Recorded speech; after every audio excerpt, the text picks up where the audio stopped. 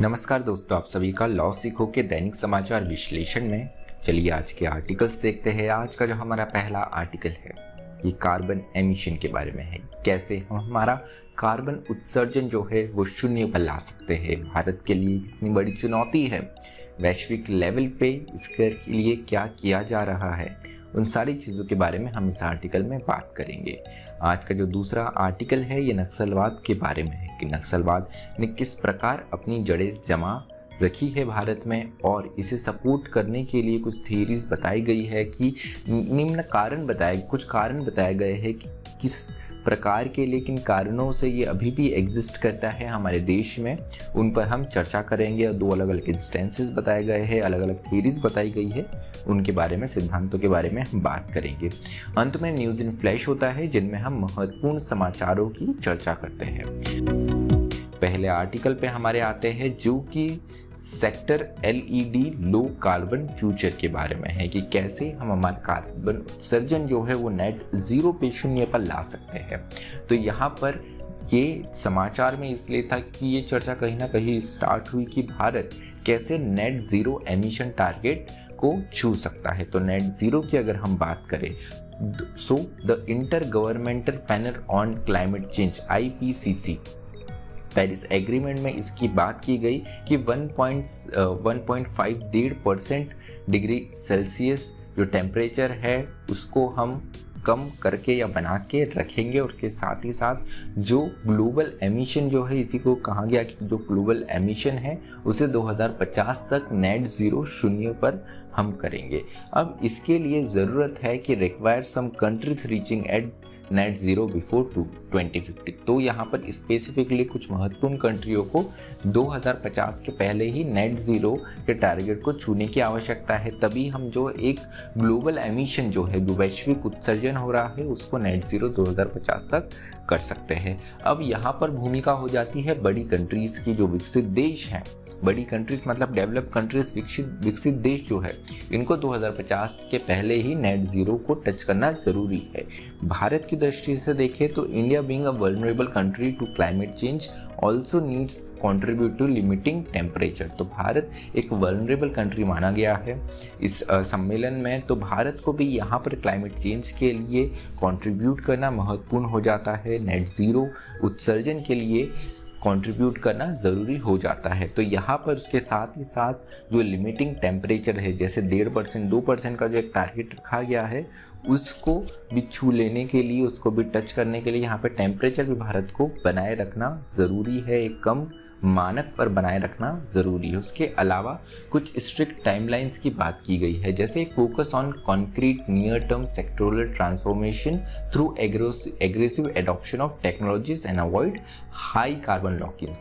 तो यहाँ पर अलग अलग जो क्षेत्र हैं उनमें आप कैसे परिवर्तन ला सकते हैं, उसके साथ ही साथ aggressive adoption of technologies and avoid high carbon lock-ins. तो यहाँ पर प्रौद्योगिकी जो है, टेक्नोलॉजी जो है, उसका ज़्यादा से ज़्यादा इस्तेमाल करके आप उत्सर्जन को कैसे आप कम कर सकते हो। उसके अलावा sectoral low carbon development combined with job creation, competitiveness and distributed justice as a low pollution is in key areas। तो यहाँ पर आपको डेवलपमेंट के लिए कम से कम यहाँ पर ऐसा आपको चीज़ों का इस्तेमाल करना चाहिए जिससे कार्बन उत्सर्जन वो कम से कम हो। जॉब क्रिएशन जो है वो भी ऐसे ग्रीन जॉब क्रिएशन हम जिसे कहते हैं कि जहाँ पर पर्यावरण को कम हानि हो, ऐसे हमें क्षेत्रों में यहाँ पर जॉब क्रिएशन करना ज़रूरी है। उसके साथ में जो कॉम्पिटिटिवनेस है, जो प्रतिस्पर्धा है, वो भी इस और हमें डाइवर्ट करने की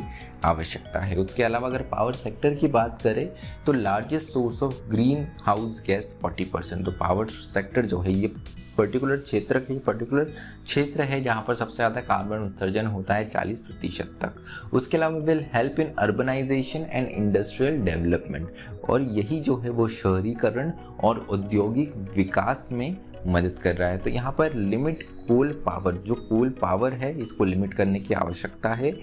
ये 2030 तक अपने पीक पर पहुँचने वाली है। अभी तक जिस तरीके से इसका इस्तेमाल किया जाता है उसको अनुमानित करके 2030 में ये अपने चरम पर होगी, तो इसे भी कंट्रोल करने की आवश्यकता है। इसके अलावा make coal based energy cleaner and more efficient. तो अभी जो कोल बेस्ड एनर्जी आ रही है, जो कोयले के बेस पर जो ऊर्जा पैदा की जा रही है, उसको आपको और साफ से मतलब है कम से कम उससे पर्यावरण को हानि होनी चाहिए। उसके अलावा improve energy services, to enhance efficiency of electricity use. तो यहाँ पर जो इलेक्ट्रिसिटी का यूज़ है, बिजली का यूज़ है, उसको और ज़्यादा एफिशिएंट बनाने की आवश्यकता है। मतलब कम से कम एनर्जी में ज़्यादा प्रोडक्टिविटी हम कैसे पा सकते हैं उस और ध्यान देना चाहिए। तो necessary to create multi stakeholder just transition commission representing all levels of government. अब यहाँ पर ज़रूरी है कि जो मल्टी स्टेक होल्डर, जो अलग अलग डिफरेंट स्टेक होल्डर्स है, इन सबको साथ में मिलकर यहाँ पर काम करने की आवश्यकता है। सरकार के अलग अलग जो स्तर है, इन्हें भी साथ में बैठ के काम करने की आवश्यकता है। तो यहाँ पर अगर आपको नेट ज़ीरो कार्बन एमिशन 2050 तक पाना है तो कुछ कदम उठाए जा सकते हैं, जैसे बिजली को आप कैसे सोलर एनर्जी पर आप ट्रांसफॉर्म कर सकते हैं, कोयला का इस्तेमाल कैसे कम से कम कर सकते हैं, वाहन जो है उसे हम कैसे वाहन की ओर हम बढ़ सकते हैं जो कि इलेक्ट्रिसिटी बेस्ड हो। तो ये कुछ कदम उठाए जा सकते हैं जिससे हम नेट ज़ीरो कार्बन एमिशन 2050 तक पा सकते हैं।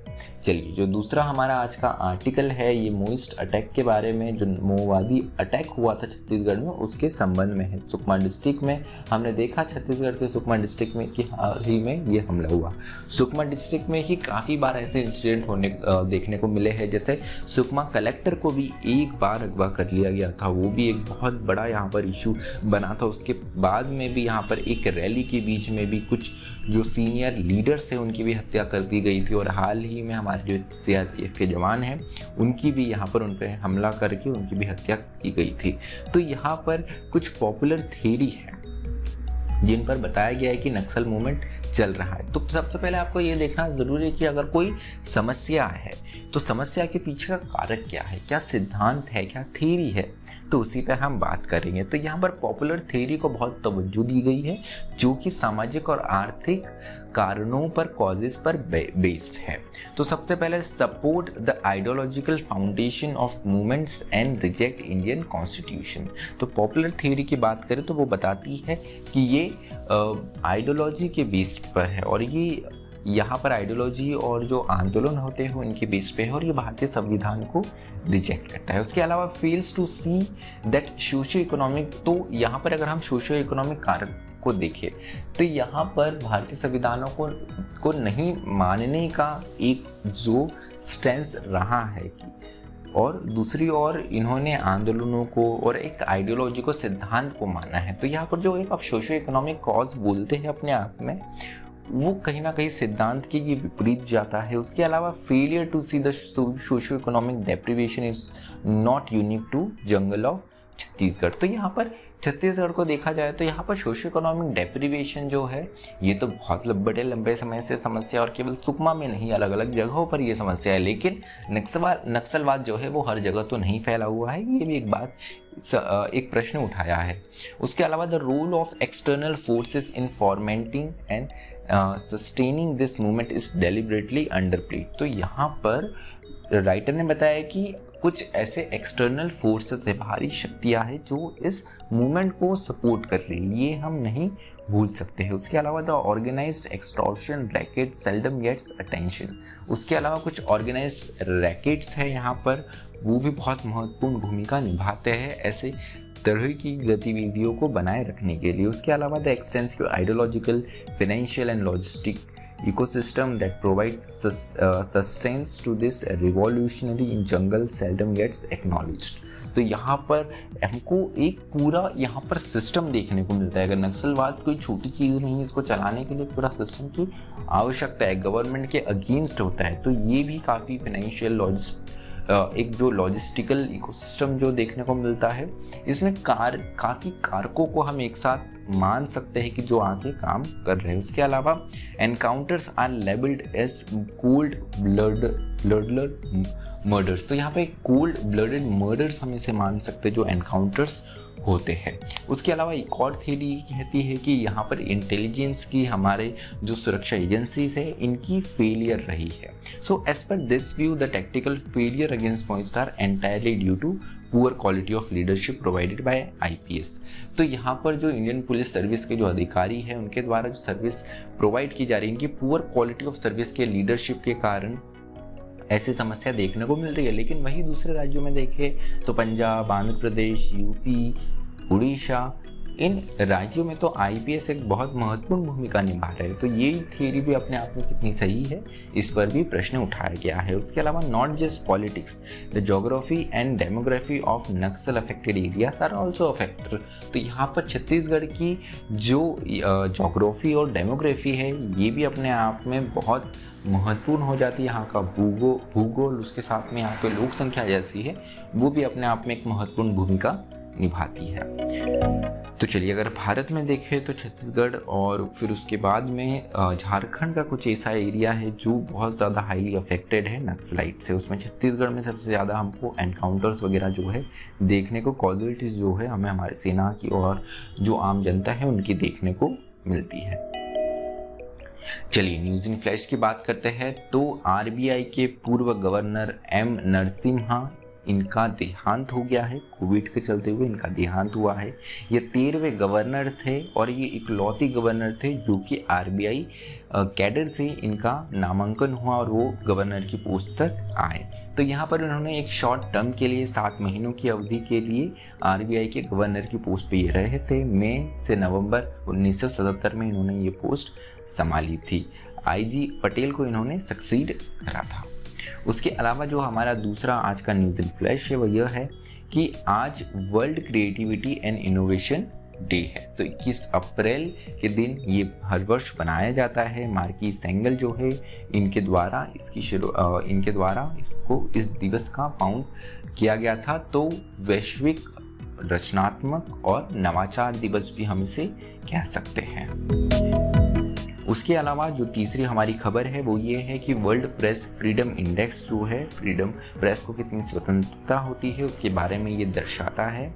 तो इस स्थिति में भारत 142वें स्थान में आया है आउट ऑफ 180 कंट्रीज। तो press freedom index is annual ranking of countries compiled by publisher of Reporters Without Borders since 2002। तो ये जो पूरा इंडेक्स है रिपोर्टर्स विदाउट बॉर्डर के द्वारा दिया जाता है 2002 से ये रिपोर्ट हमें देखने को मिलती है। तो यहाँ पर 2021 में जिन कंट्रीज़ ने काफ़ी अच्छा परफॉर्म किया उनमें Norway, Finland, Sweden, Denmark, Costa Rica, Netherland, Jamaica, New Zealand, पुर्तगाल, स्विट्जरलैंड, ये कुछ कंट्रीज है। वही लोवेस्ट रैंकिंग के अगर मानदंड में देखें तो यहाँ पे एरिट्रिया, नॉर्थ कोरिया, तुर्कमेनिस्तान, चीन, Djibouti, Vietnam, Iran, Syria, Laos और क्यूबा, ये कुछ कंट्री है जो निचले पायदान पर आई है।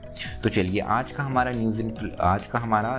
जो विश्लेषण है न्यूज़ का वो यही समाप्त होता है। मुझे सुनने के लिए आप सभी का धन्यवाद। अधिक जानकारी के लिए आप लॉसिको की वेबसाइट www.lawsico.com विजिट कर सकते हैं। Thank you so much. Stay tuned to logic.